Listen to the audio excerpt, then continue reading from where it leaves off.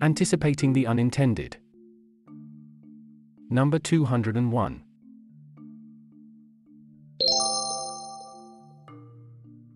India Policy Watch Number 1, what do successive defense budgets reveal? Insights on burning policy issues in India. An edited version of this article was published in Hindustan Times on the 13th of February. Another defense budget zoomed past us on February 1st. Since then, analyses have focused on how the defense spending for the coming year departs from the last year. Some have waved a red flag as defense spending has fallen below 2% of GDP for the first time in many years. On the other hand, the Defense Ministry's post-budget press release emphasized a 44% increase in operational spending, which is expected to close critical gaps in the combat capabilities and equip the forces in terms of ammunition, sustenance of weapons and assets, military reserves, etc. The ministry also highlighted that the capital outlay for modernization and infrastructure development has risen by a seemingly handsome 57% over the last 5 years. How, then, do we make sense of these conflicting narratives? Comparing allocations with those in the previous year gives us a confusing picture.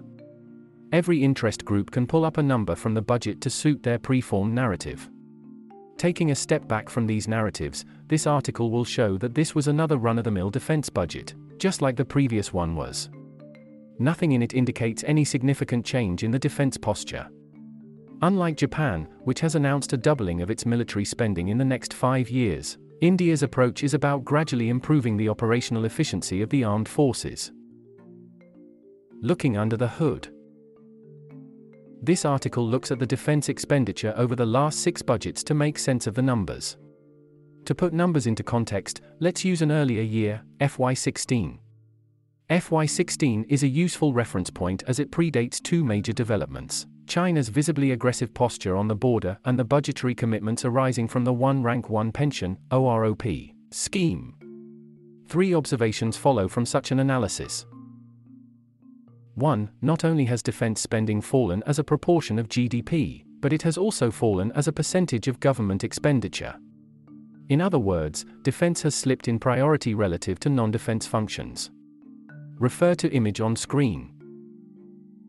2. The China challenge hasn't led to any spectacular change in the composition of defense expenditure. Defense spending can be divided into 4 major components: salaries, pensions, capital outlay, and others. As Figure 2 shows, capital outlay was being squeezed by rising pension expenditure over the last few years. For 2 consecutive years, FY19 and FY20, more money was spent on pensions than on capital acquisition and modernization. The balance has now been marginally restored since FY21, after the Galwan crisis flared up. Crucially, the rises in pension and capital expenditures have come at the cost of operational and maintenance expenditures, including ammunition stores, under the others category. It is hence not surprising that the latest budget is trying to arrest this decline in combat capabilities. Refer to image on screen. 3. This period has been relatively better for the Indian Navy in terms of capital expenditure. Since the procurement of new platforms happens over multiple years, a temporal view is useful in analyzing how capital outlay is split between the 3 armed forces. Figure 3 suggests that the big change in the last 4 years is in the capital outlay for the Indian Navy, with the FY24 figure having doubled in absolute terms since FY20. Refer to image on screen. The big picture. By connecting these dots over the last 5 years, the picture that emerges is this: the government seems confident that China can be handled without a substantial rise in defense expenditure. The latest budget serves as a bellwether indicator for this claim. It was the first budget of the post-pandemic period, at a time when the economic prospects for India had improved considerably. The government achieved better-than-expected buoyancy in income taxes and GST in the current financial year, while the cooling of global fertilizer prices has led to a decline in the projected subsidy bill.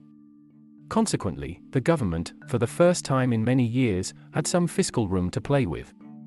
It has used that space to increase the overall capital outlay to 10 rupees lakh crore, almost 3 times the outlay in 2019-20. Despite this increase in the overall capital outlay, the defense budget resembles the middle overs of a one-day cricket match. From a financial savings perspective, there have been just two important changes over this period in the defense domain. The first was the announcement of the Agnipath scheme. It might reduce the pension burden, but these savings will reflect only after a decade and a half. Other proposals, such as theatre commands, haven't come to fruition yet. The proposal to create a non-lapsable fund for modernization, a proposal the Union government gave an in-principle agreement way back in February 2021, still hasn't found a mention in the latest budget. Probably, the defense budget is the wrong place to infer India's strategic posture against China. Perhaps, the government considers other tools of statecraft, diplomatic, economic, or non-conventional, more suitable for the purpose. This point needs deeper reflection. The discussions over the roles of these tools of statecraft currently operate under mistaken assumptions. Attempts at getting India into an anti-China alliance are spurned at the altar of strategic autonomy. The opponents seem to assume that India only needs to equip its armed forces with greater firepower. For too long, many parliamentary standing committees and defense organizations have gone hoarse trying to convince the government that defense expenditure should be raised to 3% of GDP. If anything, the change is in the opposite direction. The defense budget trends are a reminder that the government does not prefer using the military instrument to outflank China. At best, it wants to equip the armed forces such that China's incursions can be matched or repulsed. Given that there's no significant increase in allocations for the Navy and the Air Force, it also means that the government is not considering an increased presence in the South China Sea. So, the military is being equipped to plug a vulnerability and not to gain an asymmetric political advantage over China. This line of thinking probably makes sense. There's no point in matching China's defense spending dollar for dollar. After all, the Indian armed forces are more adept at fighting at high altitudes. But this line of thinking should also make it apparent that India must develop capabilities in domains other than those involving force to inflict pain on China. The government should build a political consensus that closer relations with China's adversaries are not a matter of choice, but an imperative, that we need to double down on economic growth and technological upgrading if we are to constrain China's hand in other domains. It also means that we shouldn't be indiscriminately banning China's investments in India. A better approach would be to make their companies in non-strategic domains more dependent on the Indian market. We will then have more tools in our kit to deploy if the situation on the border worsens.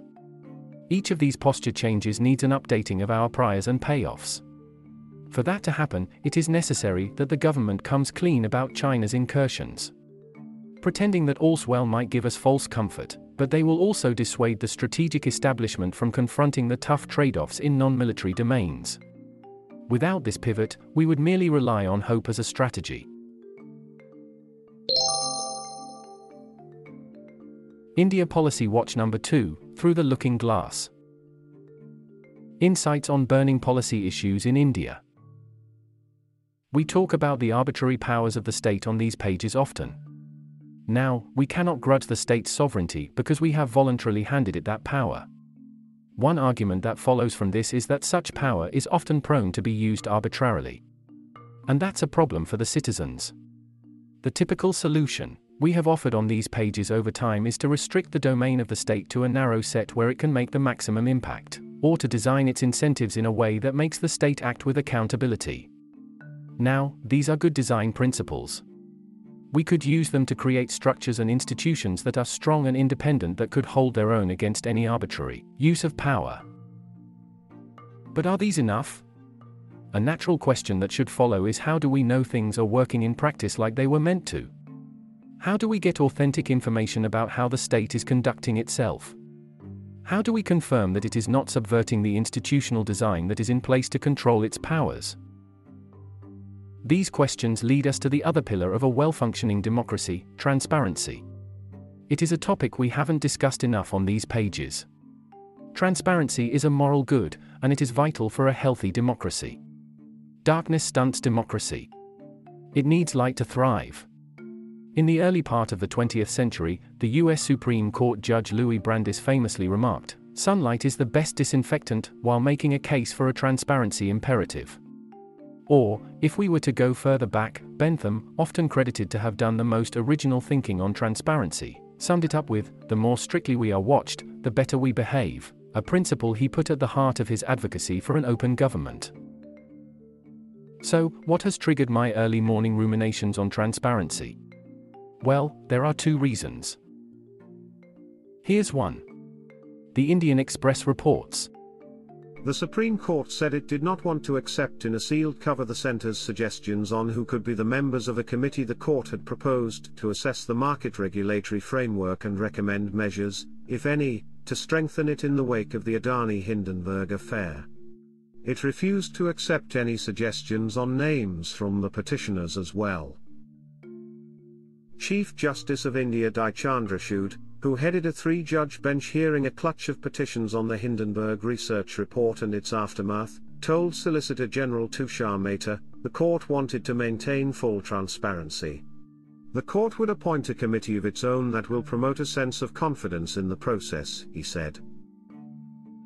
CJI Chandrachud said, "We would rather not accept the sealed cover suggestions from you for this reason. In constituting a committee, which we want to do, we want to maintain full transparency. The moment we accept a set of suggestions from you in a sealed cover, it means the other side is not seeing them. Even if we don't accept your suggestions, they will not know which of your suggestions we have accepted and which we have not. Then there may be an impression that, well, this is a government-appointed committee which the Supreme Court has accepted even if we have not accepted your suggestions.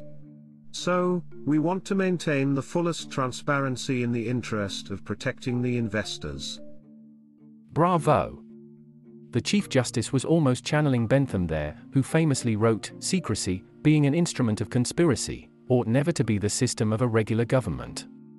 I mean, what even is a sealed cover in a matter that concerns millions of ordinary investors? Why should there be secrecy in the name of experts and their recommendations? A sealed cover is a strange invention. It gives the sheen of a fair and independent process to what is essentially a subversion of a democratic principle. It ranks up there among one of the great Indian coinages. The top spot, of course, is forever occupied by a mild lathacharge. And now, onto the other reason for all this talk on transparency. This was the headline-grabbing news of this week in India, weeks after its documentary taken off, BBC gets IT knock. Here's the Indian Express reporting on this with many quotes from unnamed government sources. The Income Tax Department surveys at the premises of the British Broadcasting Corporation, BBC, in Delhi and Mumbai on Tuesday, February 14, were conducted in view of the BBC's deliberate non-compliance with the transfer pricing rules and its vast diversion of profits, government sources said. The surveys were looking into manipulation of prices for unauthorized benefits, including tax advantages, sources said. The BBC has been persistently and deliberately violative of transfer pricing rules. It has deliberately diverted a significant amount of the profits, and has not followed the arm's-length arrangement in the allocation of profit, the sources said. A very garrulous source there with a lot of information. I don't want to ascribe motives to the tax raids yet. There's enough in the timing of these surveys to raise suspicions. The IT department has been used to settle political and other scores for decades. It speaks poorly of our institutional strength and independence.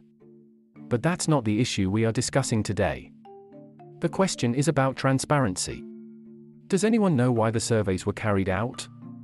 The sources have cleverly given some reasons, but what stops the department from giving an official reason for them? Is it because it is likely that if they give the official reason, there will be further questions on the arbitrary nature of the actions? So, it is best to share nothing officially, selectively leak information to the media to paint the BBC in poor light, and get away with harassment that then sends a message across to other foreign media outlets. Because even based on the merits of what the sources have said, it is difficult to justify a 2-day survey. To quote the same news report, transfer pricing issues are very common for foreign companies, but survey/search actions against them are not common. Assessment is usually opted for but is not the only route through which such cases can be approached. If tax officers want to do a survey/search, then transfer pricing issues can get covered. However, it is an approval-driven process with prior approvals required within the tax department before carrying out survey action. They would be having some information against the company and there might be a history of non-compliance too, a Delhi-based tax expert said. A notice preferably is issued to a company in an assessment exercise by the tax authorities flouting transfer pricing rules before undertaking any such action, experts said. It shouldn't surprise anyone that political actors don't like transparency. It adds to their burden of accountability and increases the political costs of any missteps, deliberate or otherwise. So, how should the citizens keep up the demand for transparency in a democratic setup? After all, for the citizens to be involved in the governance process, they must have access to the government's information, plans and intentions. Also, there is a line beyond which too much transparency could be counterproductive. Too much information, too early in the process, could mean stalling the plan as interest groups jump in and skew the decision-making process. I have outlined 3 frames that one could use to think about transparency in a democracy. First, it is in the long-term interest of political parties to seek transparency in a democratic setup. For those in the opposition, it is about making the incumbent party in power more accountable. For the incumbent, too, there's always the uncertainty about the future when they might not be in power. In such a scenario, it is better for them to have stronger laws on transparency for their own access to government information, which they can use to hold others accountable. A lack of certainty about future electoral prospects for any party is a feature of a good democracy. It is in this environment most transparency laws are made. In India, too, the RTI came about because of grassroots activism and a broad consensus among the political class led by the party in power then. However, it is important to note that the Overton window was right during that time when getting re-elected was an exception. It meant the political actors were keen to have access to information in future. In that sense, any period when transparency is suppressed in a democracy is a good surrogate for the power of the party in power. In India, the RTI laws allow for access to a significant amount of government information. The problem is that there is a gradual erosion of its ambit as the dominant political class comes to view it as an irritant. The only way to counter this is for the citizenry to continue using the RTI tool to its fullest extent. The more people know the tool's power, the harder it will be to blunt it.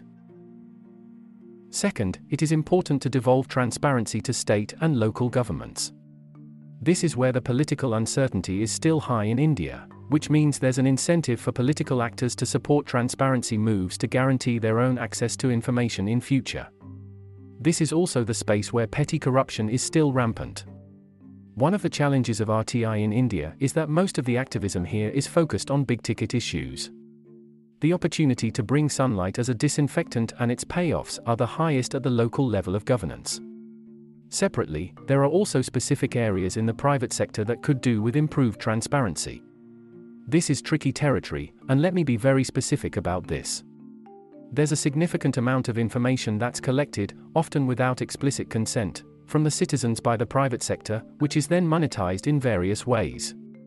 The mechanism by which their information is used and the extent to which the private sector, especially the social media platforms, benefits from it are not transparent to the citizens who are the customers. If your attention is being monetized through multiple trackers and personalized ads, it is only fair you must know the rules of the game and agree to play it. This is still a white space of policymaking in India.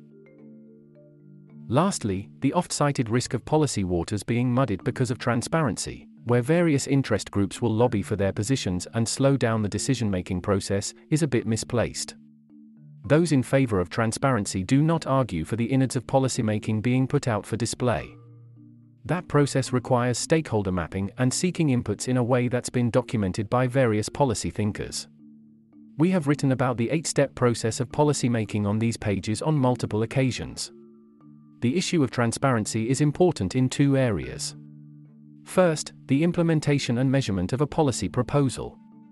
How did a policy fare compared to its promise? Were the public resources and efforts prudently used? Was there a clear understanding of why something failed? Access to this information is important for the public and experts outside the government to hold the government accountable and improve future decisions. Second, the size of the state in India often means it is the biggest, often the sole, customer in multiple sectors, and its decision on setting the rules of games in these sectors, awarding contracts, and its performance in managing its budget should be available for public scrutiny. Again, this doesn't mean the government should vet its decisions at each stage with prevailing public opinion. Rather, it must be able to explain its process and the rationale for decisions openly and transparently. The practice of sealed covers or IT surveys and raids without a clear reason isn't new to India. What's new is the somewhat strange support for these actions by the mainstream media that are being fed by the ever-bizarre theories cooked by the partisans on social media. BBC isn't doing a documentary on Gujarat because China is now funding it.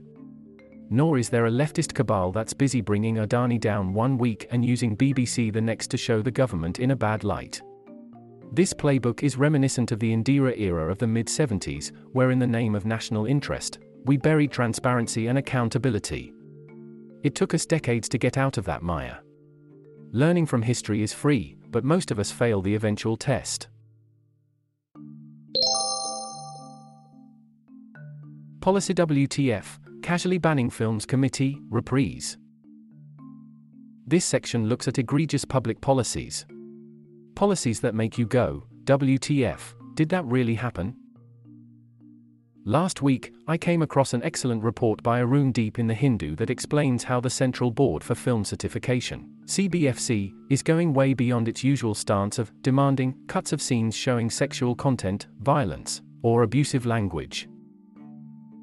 Instead, the CBFC now also has a perspective on dietary preferences, demanding that mention of beef be struck off. Foreign policy, demanding that references to ex-KGB officers, China, and Pakistan be removed, and even corruption. How can a filmmaker dare depict a police officer accepting a bribe? Seriously, what an omniscient body. Despite its activism, the censor board hasn't impressed the extremists.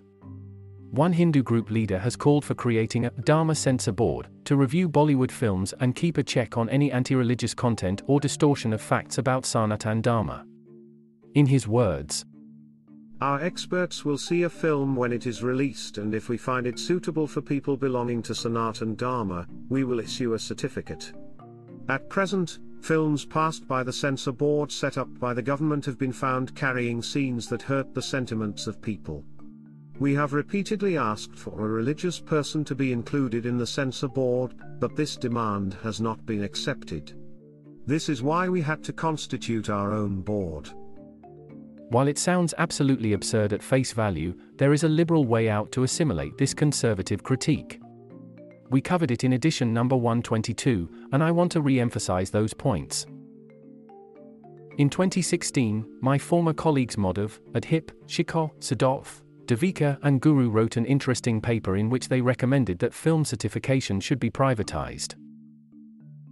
Deploying the banishing bureaucracy framework, they wrote, "The CBFC be renamed the Indian Movie Authority, IMA, and that the primary purpose of the IMA would be to license and regulate private organizations called Independent Certifying Authorities, ICAs, which will then certify films." So, the Hindu group can very well have its own ICA, which will rate the movie on its Sanatana Dharma compliance score. But the certificate granted by ICA will only restrict what age groups the film is appropriate for. This is the only form of pre-censorship that is necessary in today's age, as all other restrictions on film exhibition should be applied retrospectively. The choice of ICAs available for producers to approach will render the question of subjectivity moot, as the producer can switch to another ICA, if unsatisfied with the certificate. The IMA will set the guidelines for the ICAs to follow and will be the first point of appeal. Refer to image on screen. in other words, this solution reimagines the CBFC as a body that grants licenses to independent and private certification organizations called ICAs. These ICAs must adhere to certain threshold criteria set by the CBFC. Beyond these criteria, some ICAs may specialize themselves as being the Sanskari ones trigger-happy to award an A certification, while others may adopt a more liberal approach. In the author's words, this will allow the marketplace of ideas to draw the lines of what kind of content is fit for what kind of audience, with the government still being capable of stepping in to curb prurient sensibilities. This solution has the added benefit of leveling the playing field between OTT content and films. Currently, the CBFC has no capacity to certify the content being churned out on tens of streaming services. By delegating this function to private ICAs, the government can ensure adherence to certification norms. In essence, just as governments can often plug market failures, markets too can sometimes plug government failures. Reforming our censor board requires giving markets a chance. There's much more detail in the paper about grievance redressal, certification guidelines, and appeals procedure. Read it here. Homework. Reading and listening recommendations on public policy matters. Links available on screen. 1. Podcast. Over at Paliabazi, we discuss technology geopolitics with Anirudh Sui, author of The Great Tech Game. 2. Paper. Laxman Kumar Behera's take on the defense budget. 3. Paper. This paper has a fantastic framework for understanding policy failures and successes.